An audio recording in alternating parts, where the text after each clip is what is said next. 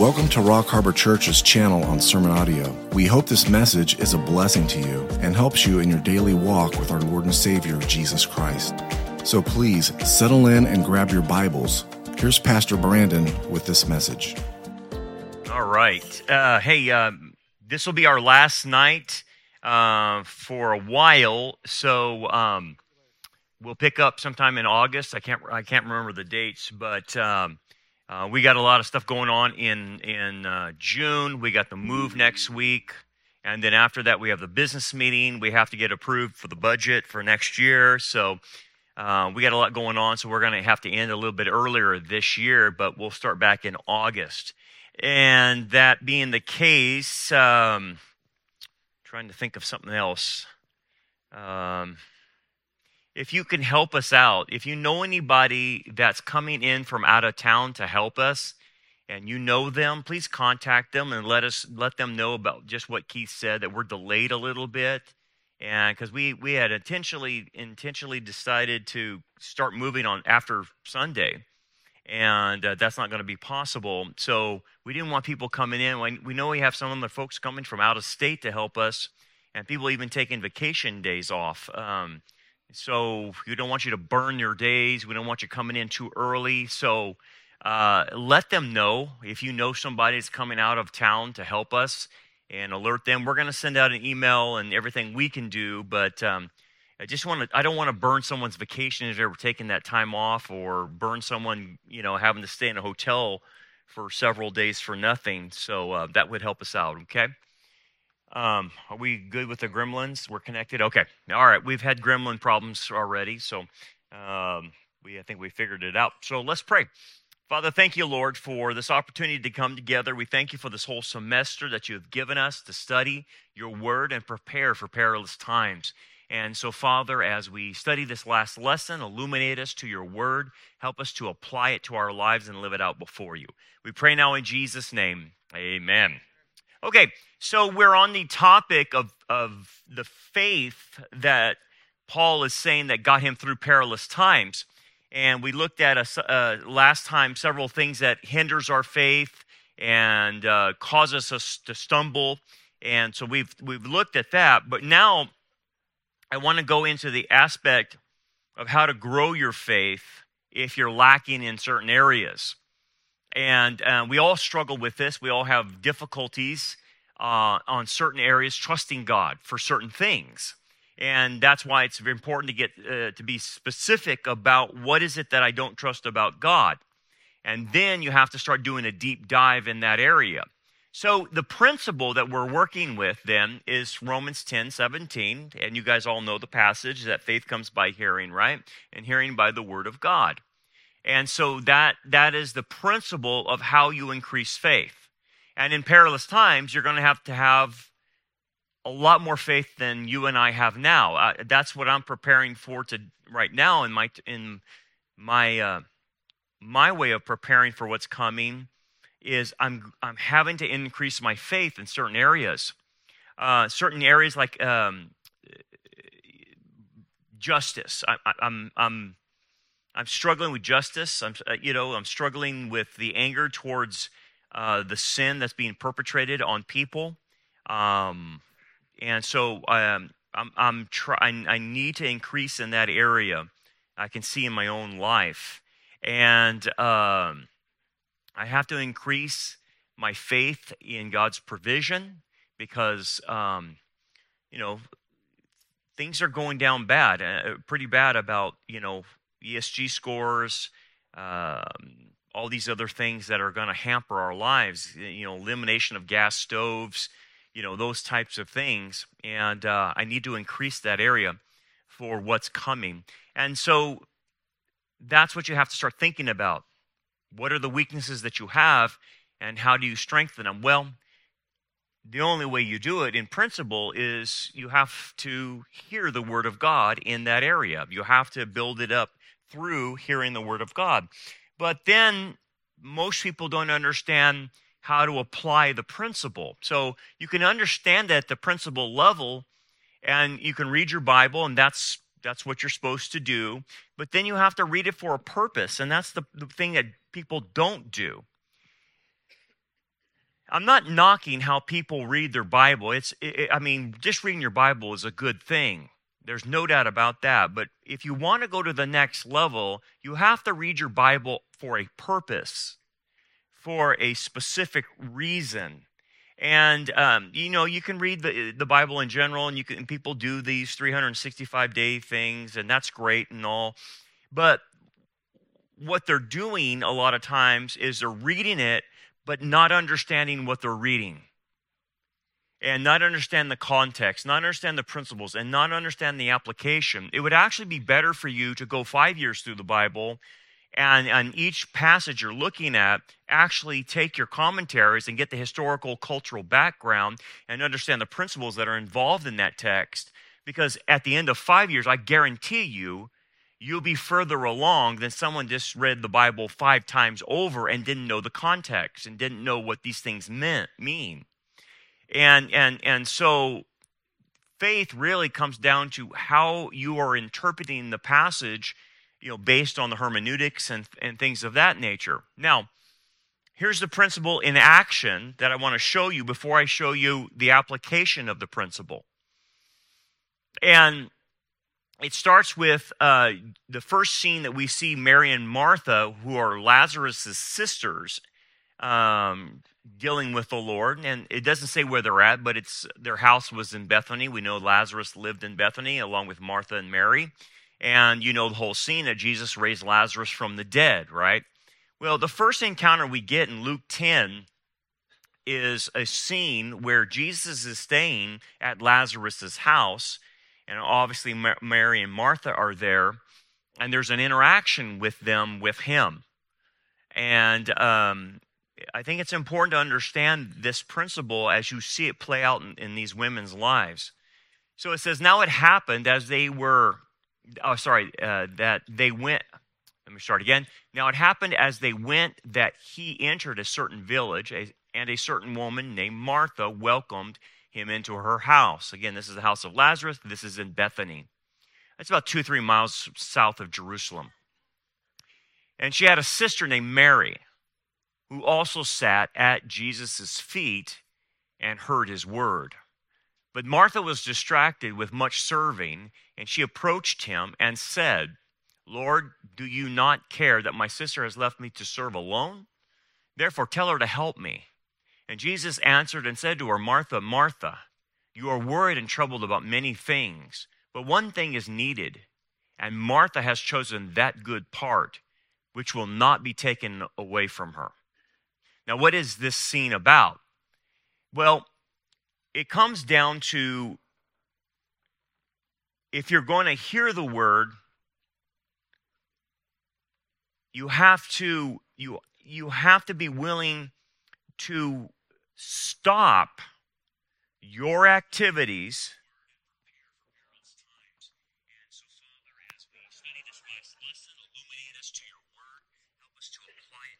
Michael, that's your phone, dude, not mine.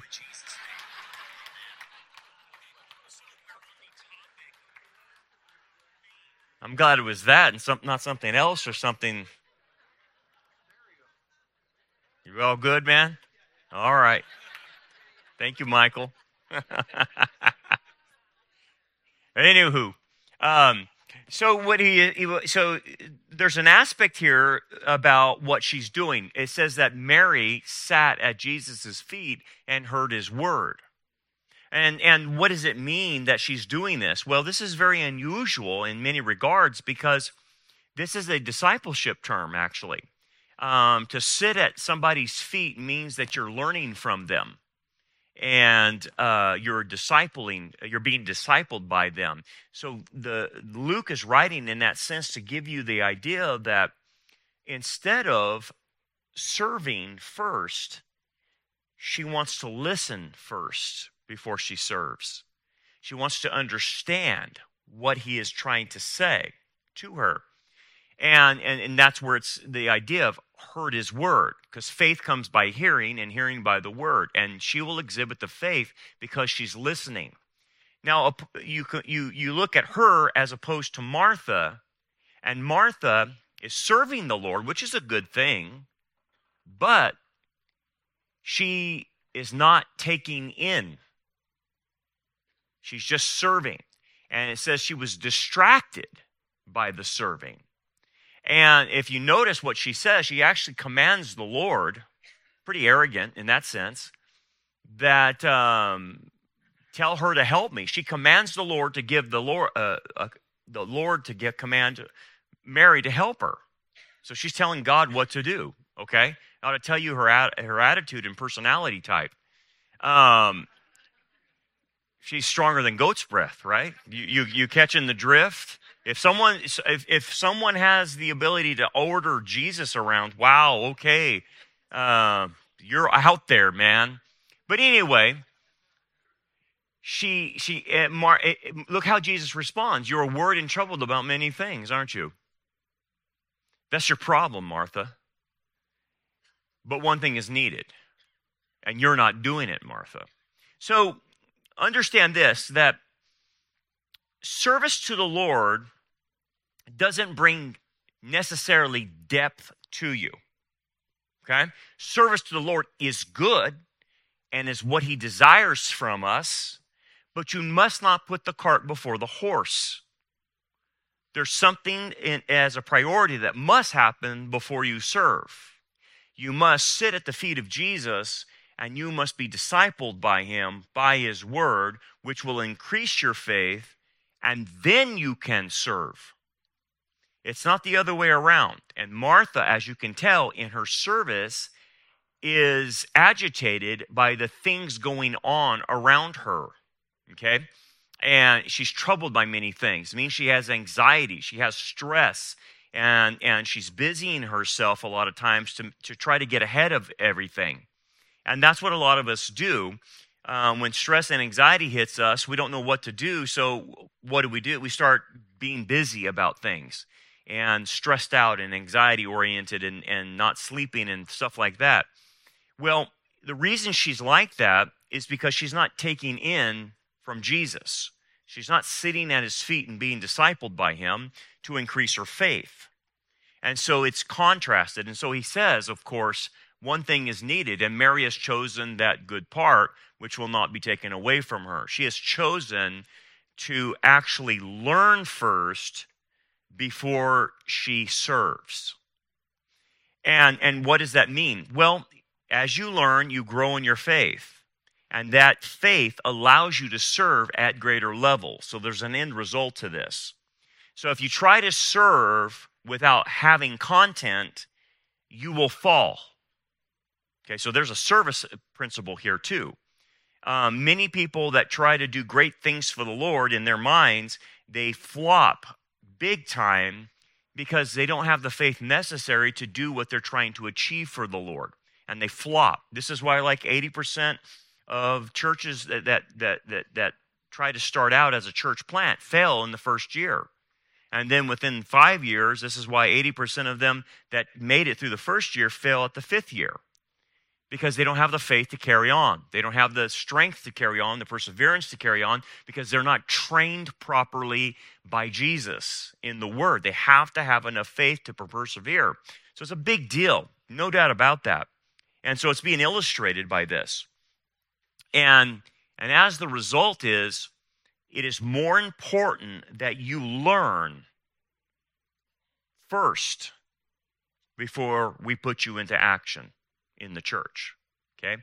So she's doing the right thing. She's sitting at the feet of Jesus. And how this plays out eventually, I want to take you further past this story.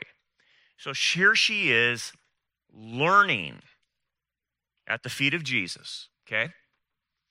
So right before Jesus is crucified, he comes back to Lazarus' house after Lazarus has been raised from the dead, if you recall. And it's Mary that takes an expensive flask or vase of oil and anoints the Lord. Do you remember that? And then the social justice warrior, Judas, the social justice warrior, says, "Hey, this could be sold and money given to the poor." Typical social justice type of guy. And Jesus rebukes Judas because she has done what he needed to happen. She is preparing me for my burial by already anointing me by this. She has done the greater thing. This is the most important thing that she could do. And then it says in Scripture, and what she has done will be said to the entire world. Everyone will know what she did for me by doing this. Now, why did she do this?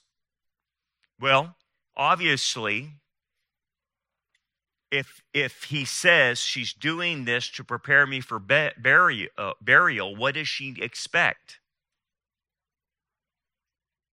Because she's learned at the feet of Jesus, and the disciples don't get this. What does she know? That he's going to die, guys, and that he's going to be resurrected. Because it's interesting, she's not found at the tomb. She doesn't go. The other ones go, but not Mary. Mary doesn't go. Why? What does it imply if she's pouring oil on him, expecting that for his burial? She believes in the resurrection, that he's going to die, be buried, and resurrect. So therefore, all she needs to be done at that point is told that he is resurrected. She doesn't need to see it. She doesn't need to go to the tomb. She actually believes the death, burial, and resurrection prior to it even happening. And how does she know that? Because she sat at the feet of Jesus. And when you do that, you get to know him. And you get to know his plan and his purpose. And if you don't sit at his feet, you'll spend your Christian life scurrying around, anxiety-ridden, filled with stress, serving all these places, but not understanding what's going on. And that's the difference between the Laodicean aspect of the church versus the Philadelphia remnant aspect. The Philadelphia remnant, because they have sat at the feet of Jesus, knows what's going on. You talk to Laodicea, they have not spent time with Jesus to know his plans and purposes. Therefore, they can't interpret what's happening. That's the problem. And because of their lack of biblical understanding and their biblical ignorance, you and I, because we have the inside scoop on things, look like we're crazy to them, right? We look like we don't know what we're talking about. So when we talk about a high manifestation of demonic activity, they look at us as a calf at a new gate. They're like, I don't know what you're talking about, because they're not even in the game.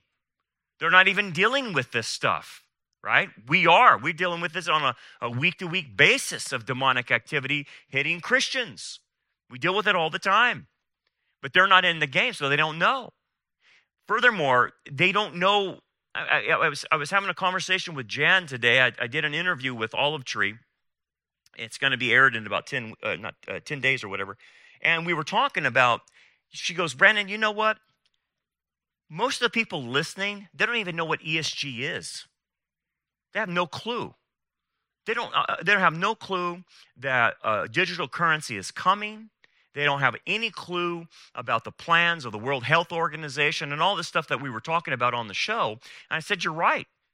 And I said they've checked out and because they don't sit at the feet of Jesus. They don't understand his ways, his methods, his program, what's happening. So I'll give you an example. Look what we talked about last week.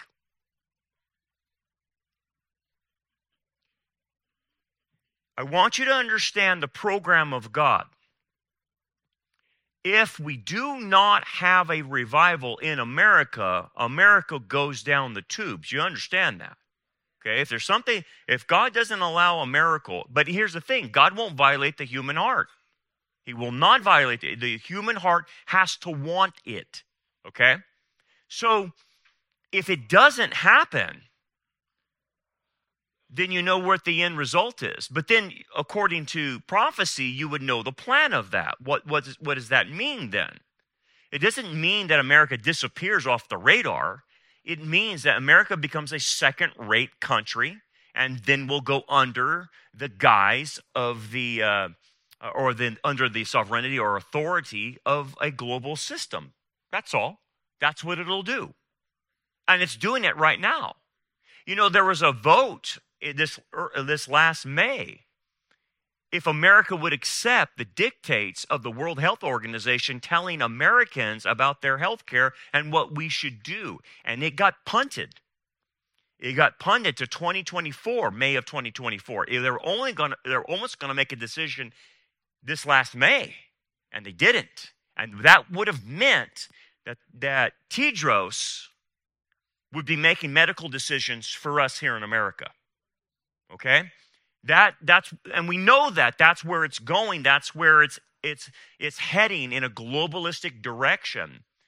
But if you don't sit at the feet of Jesus and understand the program, then you think that everything's just going to keep rolling, and you have almost what we call a uniformitarianism in your mind.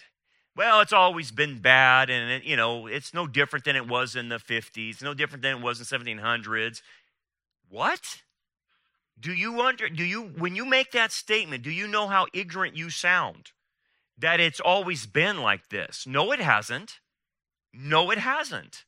We have never seen this level of evil in America or in Western society ever. Ever. I don't care what era you mark it down in. I mean, this kind of stuff goes back to Babylon junk, And so it's the Christians that sit at the feet of Jesus and take the time to learn instead of being so busy they're running around with their heads cut off, going to this activity, that activity, this experience, and not knowing what's going on. They have no clue. And what do they miss? They miss the plan and purpose of God. Mary knew. Martha doesn't. That's why you find Martha running to the tomb. Mary doesn't even go because she already knows. I anointed him for his death. I knew what was going to happen. Because why? He told me. Like he told all the disciples, I'm going to Jerusalem to die. The Son of Man will die. And she, okay, no problem. Faith comes by hearing, and hearing by who? The Word of God. By what? So that's what happens here. So let's then unpack it. That's the principle. But then let's unpack this on an application way. This deep trust in the Lord. How do we increase our faith? Well, yes, you go to the Word, and you have to look at what the Word reveals about certain things. Okay? So this is how you read your Bible. If you want to increase your faith, you have to have a deep understanding of the Lord's ways. This is what Moses wanted to know. I want to know your ways. It's not just simply I want to know of you. I want to know your ways. How do you operate? Why do you do the things you do? Because on a human level, this doesn't make sense. But I want to know why. Why do you do that? I want to know why certain tribes in Canaan were completely wiped out. I want to know why Sodom and Gomorrah was completely wiped out for what they were doing. I want to know why. If you never know why, then you don't know him. You have to know the reasons why. Why is it necessary for 21 judgments to be poured upon this earth in 7 years? Why must God do that? Right? You have to know those answers. If you know those answers, that means you intimately start knowing who he is and know his ways, his values, his ethics, his morality, his principles, methodologies. God has a methodology. Do you know what that methodology is? Let me tell you what it's not. It's not the end justifies the means.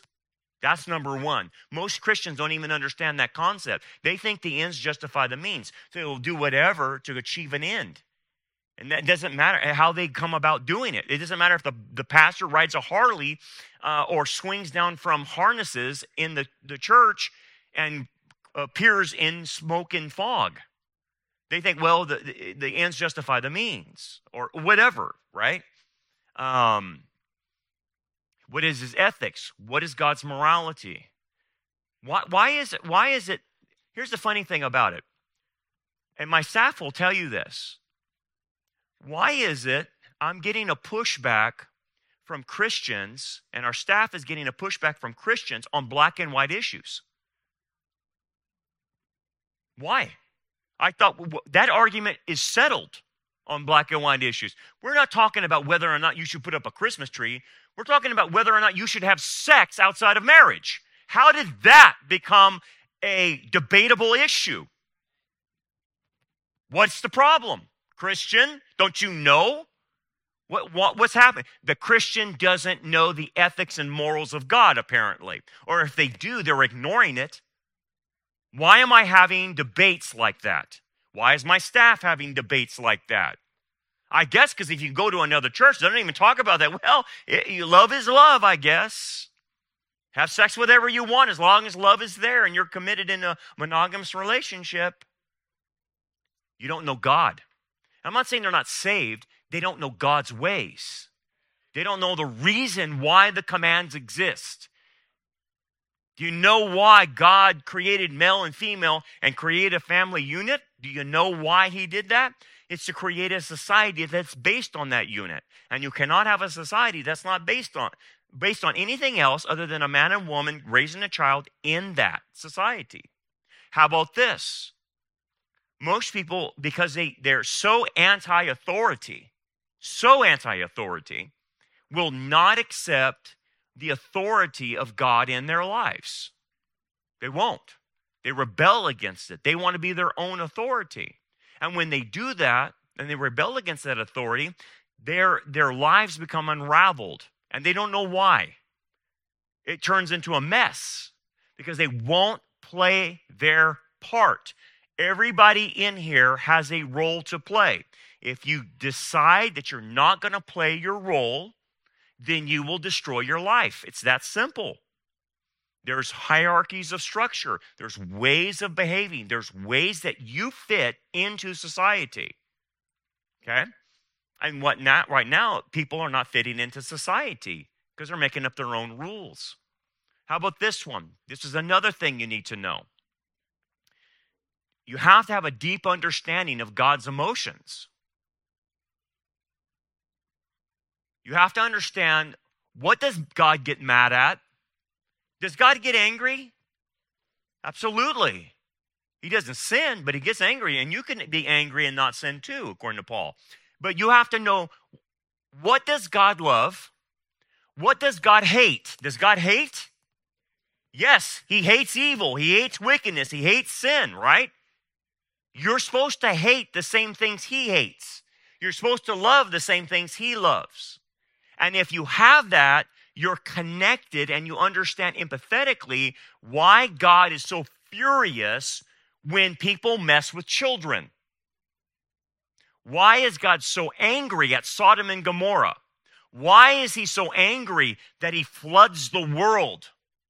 Why is he so angry that he sends 21 judgments and destroys the world by fire in the tribulation? Why? You need to understand why he's so emotional about that. Why did Jesus take the money changers and whip them out twice in his ministry, at the beginning and at the end? Why was Jesus so mad? You get what I'm saying? In order to in order to trust God, you have to understand his emotions, right? You have to understand the emotions of God. Why does Jesus weep when he knows he's going to raise Lazarus from the dead? Why is Jesus called our sympathetic high priest, which means he can emotionally empathize with everybody in this room and say, I was there, but I experienced it 1,000,000 times more than you, but I know what it feels like. That's what a sympathetic high priest means. That I've been in your shoes. I know what betrayal means. I know what rejection means. I know what people spitting on you means. I know what that means 1,000,000 times over. 1,000,000 times over. I know that. But here's what people don't realize. You also have to connect to his emotions. You want God to connect to you, and he does, but you have to connect to God emotionally as well. See, even in it's a relationship. We're talking about a relationship. So, like for instance, if you're married and you are disconnected emotionally, which means you can't empathize with your spouse, like a hard day they go through, or they're feeling health pains or whatever, and you're like, I can't connect emotionally to that. And you're disconnected, what does it do to the relationship? It causes trust problems. So the other person won't trust you because you can't connect emotionally. And so if you want to trust God more, you have to connect emotionally to his emotions. His emotions are proper. His emotions are not driven by sin.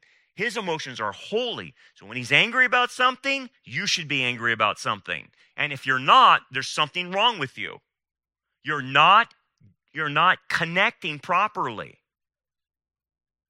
So, the apostasy we see in the church, a drag queen pastor or a drag queen performance, or think about this.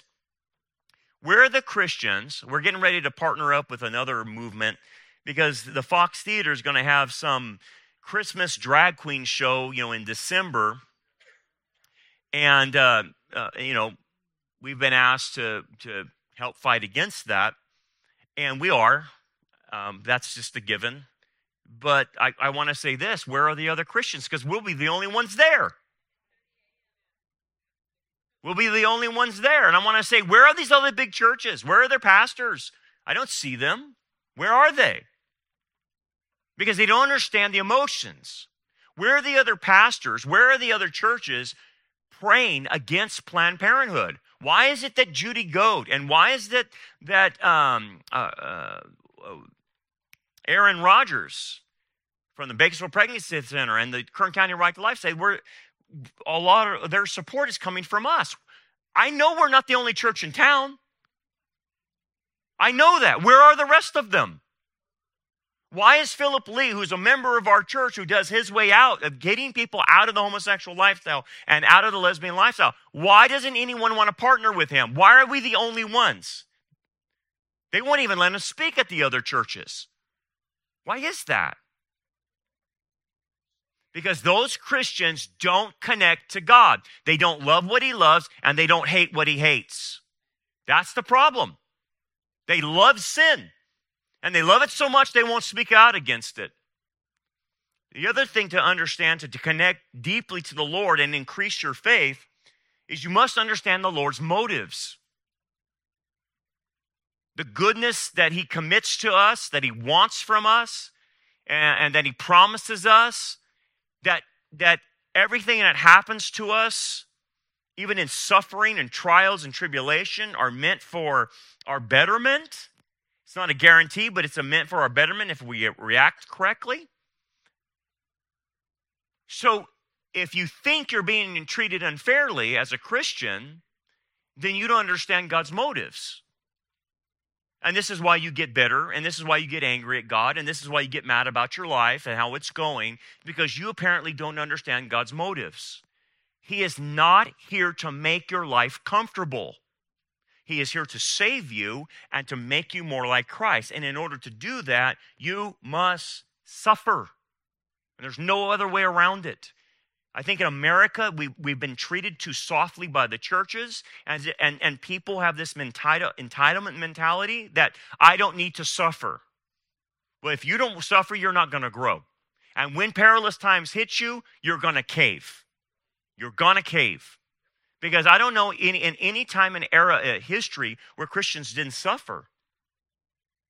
And now it's about to happen, as we'll see in the next episode tonight, that Christian persecution is coming to America. It's already starting. They're already arresting people now for just praying on a sidewalk. FBI is pounding down your door with their weapons drawn, and because you just protested or prayed at a Planned Parenthood. So what was his motives? What's God's motives in allowing the church right now to see so much of this? What do you think his motives are? What do you think his motives of why we're still here? I was talking to Jan about this. She says, I can't believe we're still here. I said, neither can I. I can't believe we're here either. I thought we'd be long gone by now. And there must be a motive. There must be multiple motives that God still has the church here. I mean, could it be that he wants us to see that these people really do deserve the punishment of the tribulation, the worst time in history? Could it be that his motives is to make sure the last Gentile is saved, according to Scripture, before he raptures us? Could it be that the motive is that he wants to separate the wheat and the tares in the church and make the separation happen?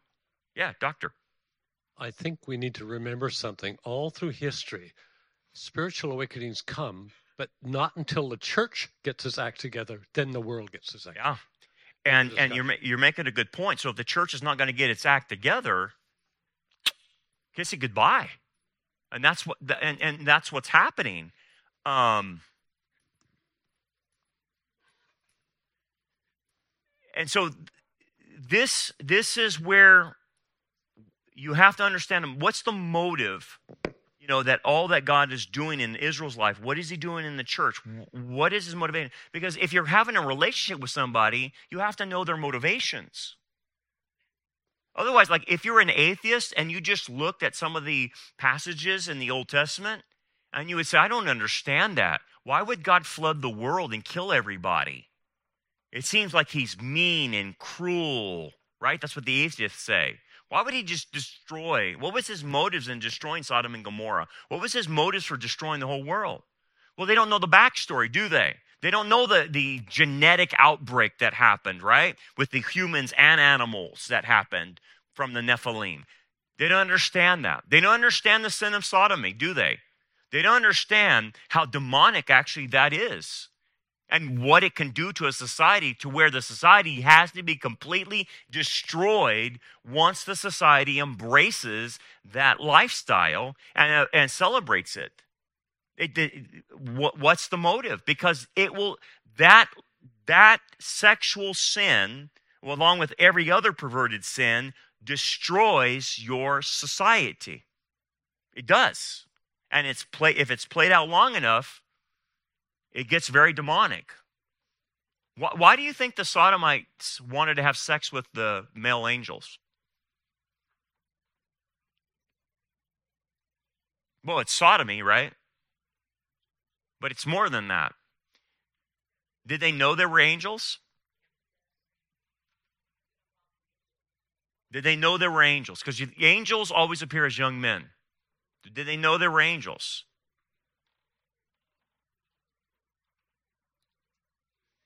Because if they did, and we'll study Sodom and Gomorrah on Sunday mornings when we study it, if they did know they were angels, then it's back to Genesis 6, but in a more perverted way. What? Way more perverted. It wasn't angels going to females. It was males wanting the angels to rape them, or the vice versa, which is even way more of a problem than even Genesis 6. And so maybe we'll study it, we'll look at it, but you have to know the Lord's motives, don't you? The other thing you have to know is the Lord's interpersonal traits. What do you mean? I got to know God's faithfulness. I've got to know his mercy, his love, his grace, justice, and judgment, and integrity. Now, here's what you have to understand about the interpersonal traits. And this is a hard one.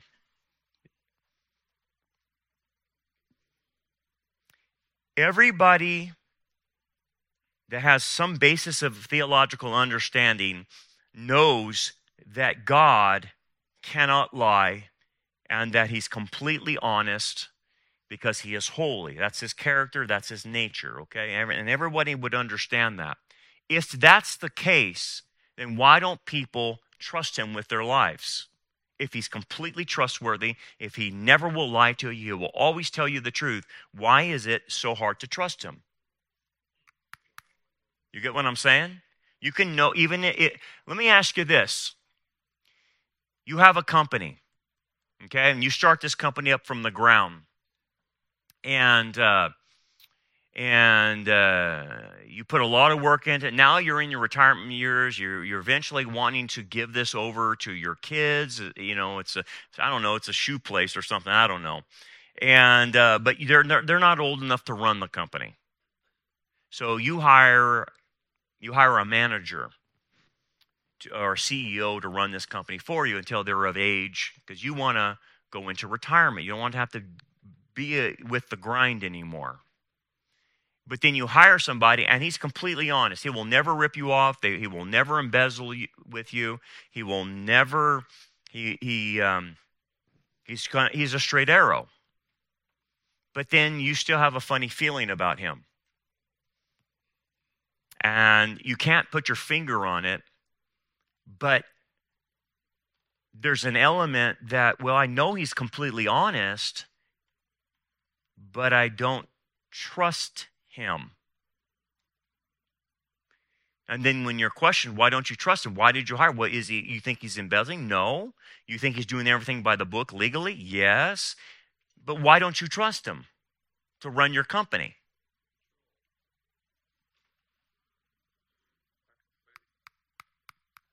In the guy? So you hired this guy for your company, and you're like, you know what? He's honest, man. He doesn't embezzle. He does everything by the book, but yet I get this funny feeling that I can't trust him.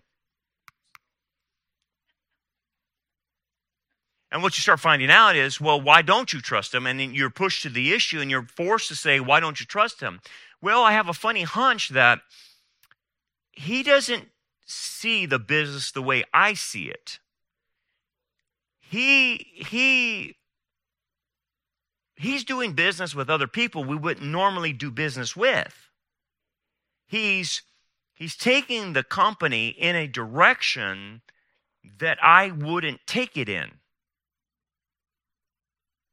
So because it's not fitting the way I want him to run the company for at least 10 years or whatever, I know he's honest, but I don't trust him. What is that? What would you call that? Is it discernment? Is it because you lose the control? Because he's going to take the company a different way. But is he going to cheat you? No, he's not going to cheat me. But he's going to take the company a different way, a way I didn't intend to take it. But on paper, is the company doing better? Yes, it's actually doing better.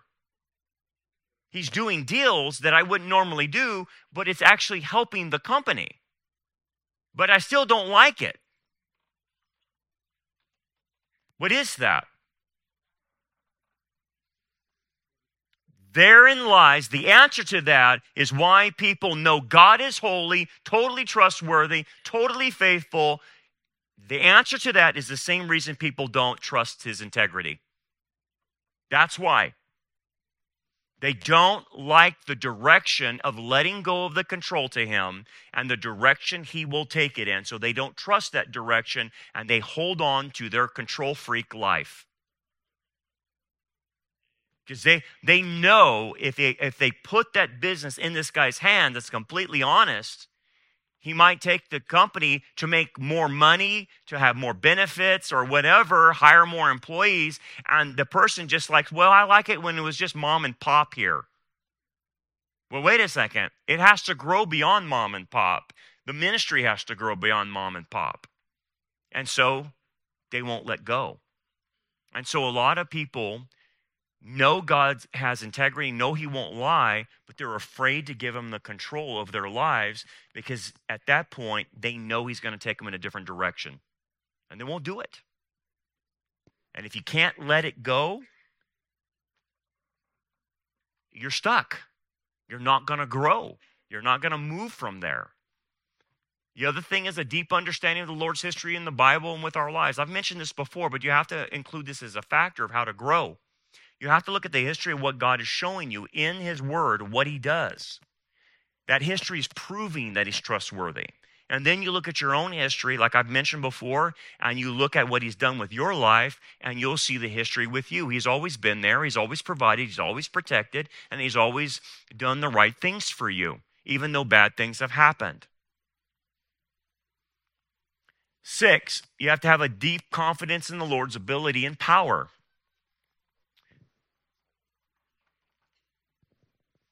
The evidence of not trusting in his power and ability is when the person seeks worldly security to make themselves feel safe in this world. That's what you'll see.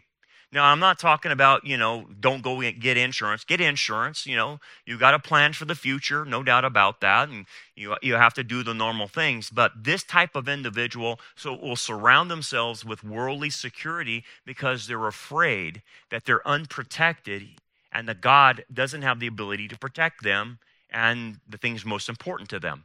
And so they freak out and they make their own security, whether that's money, power, positions and jobs or anything like that, is what they seek because they won't trust God's security. 7, a deep understanding of how and when the Lord will deliver his promises. You have to know when he says he's going to deliver.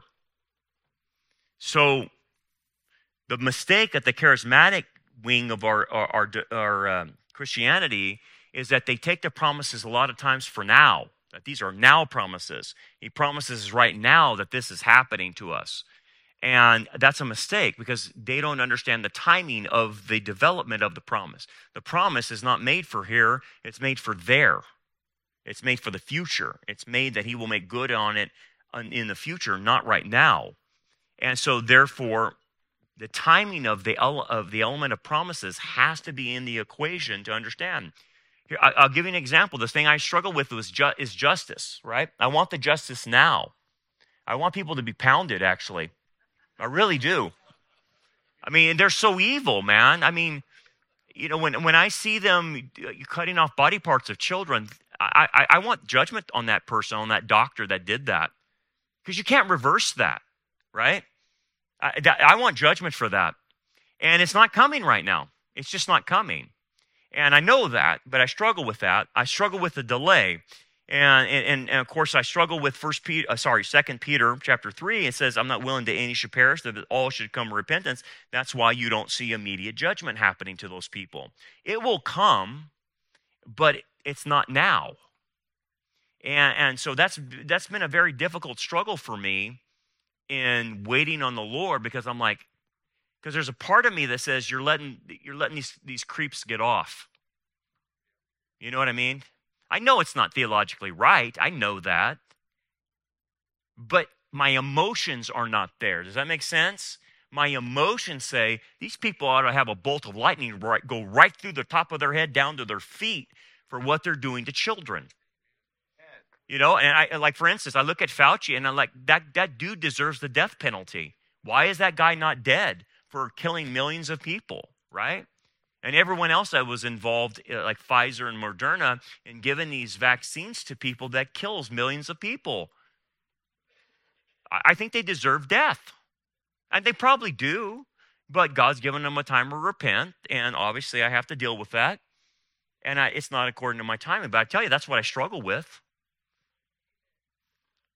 You got to have a deep confidence that the Lord will guard what is truly important, because you're going to lose things in this life, okay? What's important to him? Your life, your salvation, the promises he's made, right? He's going to give you what you truly need and safeguard what is important. So if you lose something, it wasn't important in that sense of spiritual help. Like I lost my job. Okay. Because I'm not woke and I won't comply with, the transgender movement. I won't comply. I mean, a lot of doctors are going to go out of business. I mean, when this goes down and telling them you've got to support transgenderism, you've got to support the next wave of experimental injections, right? People can lose. But you have to have that deep confidence that what you lose is okay. I remember my son, he's in college, and he asked me, he goes, Dad, I'm losing a lot of things in my life right now. I'm losing friends, I'm losing this, I'm losing that. I said, yeah, that's how life is. You will constantly lose, but you have to remember, that which you lose is important that you lose it so you can move on to the next season of life. even if it's a friend or whatever. And it's a hard concept for him to get, but I said, get used to it, because that's the way life works. You have to get used to losing things, because he's pruning. He's pruning things off of us to get us to where he wants us. And you have to have that confidence. You have to have a deep understanding of how the Lord empathizes with us. What do you mean? You have to really understand that he feels your pain. And I know when we start suffering and we start feeling pain, you have this mentality that can come in there and saying, well, because he's not rescuing me from my pain, he must not care about my pain. And that's an unhealthy link. It's not that he doesn't care. Maybe he's using it for you. Maybe he's using it to break you. I don't know. Maybe he's using it to wake you up. I don't know. He could have a myriad of reasons. But it's not because he doesn't care about you. And you have to break that disconnection between, if I'm suffering, he must not care for me. You have to break that connection because it's not valid. And then lastly, you have to have the deep understanding that you are known to him and he understands you. That's the element of a relationship. If you have a relationship with somebody and you say, they truly know me, then you feel comfortable with them and you can trust them. You know, this is funny. If you're trying to win an argument, let me give you a tip. If you think, there's times when you just got to speak raw truth. There's no doubt about that, okay? There's times, but if, let's say you're trying to win someone to the Lord, right? And you're trying to, and they're seeking, and you're working on this with them, okay? So it's not some belligerent goofball out there, you know, some atheist that's in your face cussing you out. It's someone that you're trying to witness to. The best way to go about it is to start the relationship with them first and then segue into the truth. Because it's grace, then truth. It's not truth, then grace. It's grace, then truth. And instead of, here's what the person is looking for, because I know I was looking for it. I'm looking to see whether or not I can trust you as another human being. And the only way I can trust you is if you get me and you understand where I'm coming from. So you have to know me. And if you know me, then I can actually trust you before we start down the road of truth. Because if you decide to give me truth right off the bat and you don't know me, then I have more of an opposition to what you're telling me, because I don't trust you because I don't know you and you don't know me. So when you have a situation like that, that's how you have to start. Grace, then truth. Grace first is relationship, and then truth. And what you're looking for is you have to know them. You have to empathize with them. You have to understand where they're coming from. And then that actually opens them up. That's why people tell me, Brandon, I don't understand why so many people come to me and they always want to dump their stuff on me. And I'm like, well, that's actually a good thing, because it shows that you're a connector first rather than hitting them over the head with the truth. And there's a time where you have to hit people over the head with the truth. Don't get me wrong. But if you're trying to win them to the Lord, this whole understanding thing has to come first. So what God does is he comes to us and says, I understand you. I understand your pain. I understand where you're at. I understand everything you've gone through. I want to help you. And here's the way I want to help you. And then he boom, boom, boom, boom, boom, starts lining out the truth. But he first approaches us that way, as I understand you, I get you. And my son is a sympathetic high priest who understands all the pain that you've went through. That's how God starts everything off. So if you can understand that, you have to do the reverse with him. You have to understand him in that sense. That's how you increase your faith. It's these key aspects is what increases your faith. Now you probably understand by looking at these 10 principles why most people are not connected to God as fully as they could be. They are not Mary sitting at his feet learning these deep truths so they can trust him that when he goes to the cross, Mary knows he's going to resurrect. So I don't need to see an empty tomb. I already know. Why? Because he told Mary, I'm going to die and resurrect. In 3 days, I'll be resurrected. Okay, she believes it because she listened. She has this intimate conversation with him, and she's learning at his feet. Now, here's the funny thing about this. This is not typical Jewish rabbi teaching, because the rabbis would never teach a female. They would never allow that. Now, that's their own Jewish traditions, and that's their own Pharisee. It never said in the Bible a male rabbi can't teach a female. So he's even upending the status quo of what the Pharisees have set up. And so he's discipling her as she listens to him. And bless God, she understands it. And look at the difference between her and Martha at the end of this. So with that being said, if you get these things, start working on that. Start working on these things. And what you'll notice is you will know God in a more intimate way. You won't know of God. You will know him. That's why Moses says, I want to know your ways. I want to know you at a different level than most people know you. And brother, that is the key. And your faith will explode, and you will be able to do things that most Christians can't because they don't have enough faith. You want to do great things for God that he's leading you to do. You can't do it without faith. Faith is the only thing that pleases him. So my thing is, we got a lot of work to do. We got a lot to face. We have a lot of challenges coming our way. And so it's going to require this faith. So I've got to know God better. Like I told you, I got to know about his justice better. I simply lack in that area. And you have to find those areas. All right, any questions before we close down and have a break? Clear as mud? Right? Yeah? Okay. All right, let's take a 5-minute break. We'll come back.